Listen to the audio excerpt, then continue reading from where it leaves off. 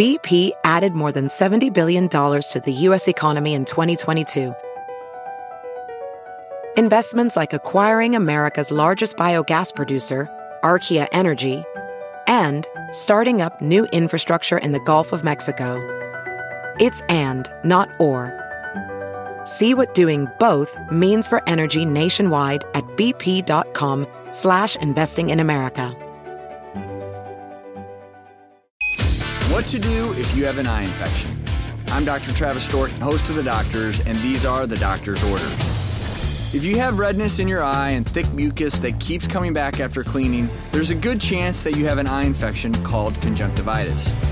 A general rule is that if your eyes are red or in pain for more than a few days, you need to go see an eye doctor for proper treatment. An infected eye is very contagious, and to avoid spreading the infection, be sure to keep your hands clean and away from your eyes. If you wear contacts, switch to glasses to avoid further eye irritation, and consider throwing out the contacts you had been wearing. For more information, log on to thedoctorstv.com. For all of us at The Doctors, I'm Dr. Travis Stork, and those are The Doctor's Orders.